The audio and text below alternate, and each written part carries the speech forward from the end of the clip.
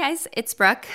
Just a little thought for the day. Hopefully it blesses you. I was thinking of this idea of heaven coming to earth. I think what's interesting is I think we think that's lovely and cute and pretty and maybe with a bow on it or some shiny lights or something.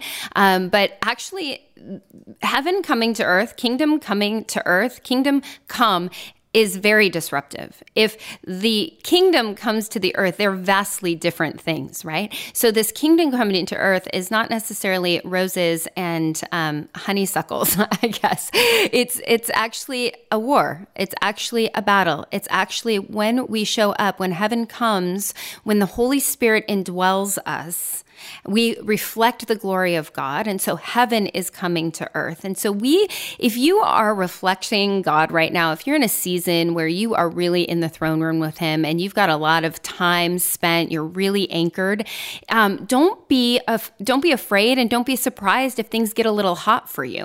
Right? It's a spiritual experience to be in the throne room, in the presence of grace, and then move out from that.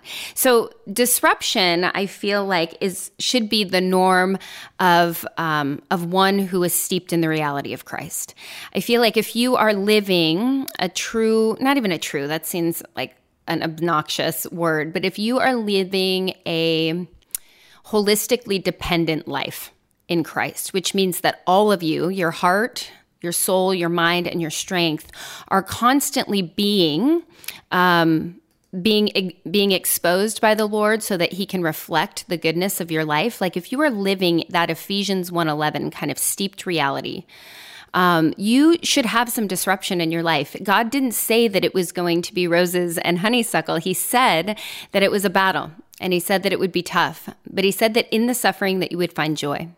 And so I just want to encourage you, in maybe those of you who've maybe just come through Holy Yoga training and you're not yet teaching somewhere and there's a little bit of fear around that. I want you to do it afraid, and I want you to prepare and expect a little disruption because you are the indwelling. Your humanity houses his divinity, and so it's a great disruption, but it's one situation worth disrupting, So I hope that blesses you. I'm thinking about it in a million ways for my own life. So I hope it resonates, and I hope you have a great day. Make it a good one.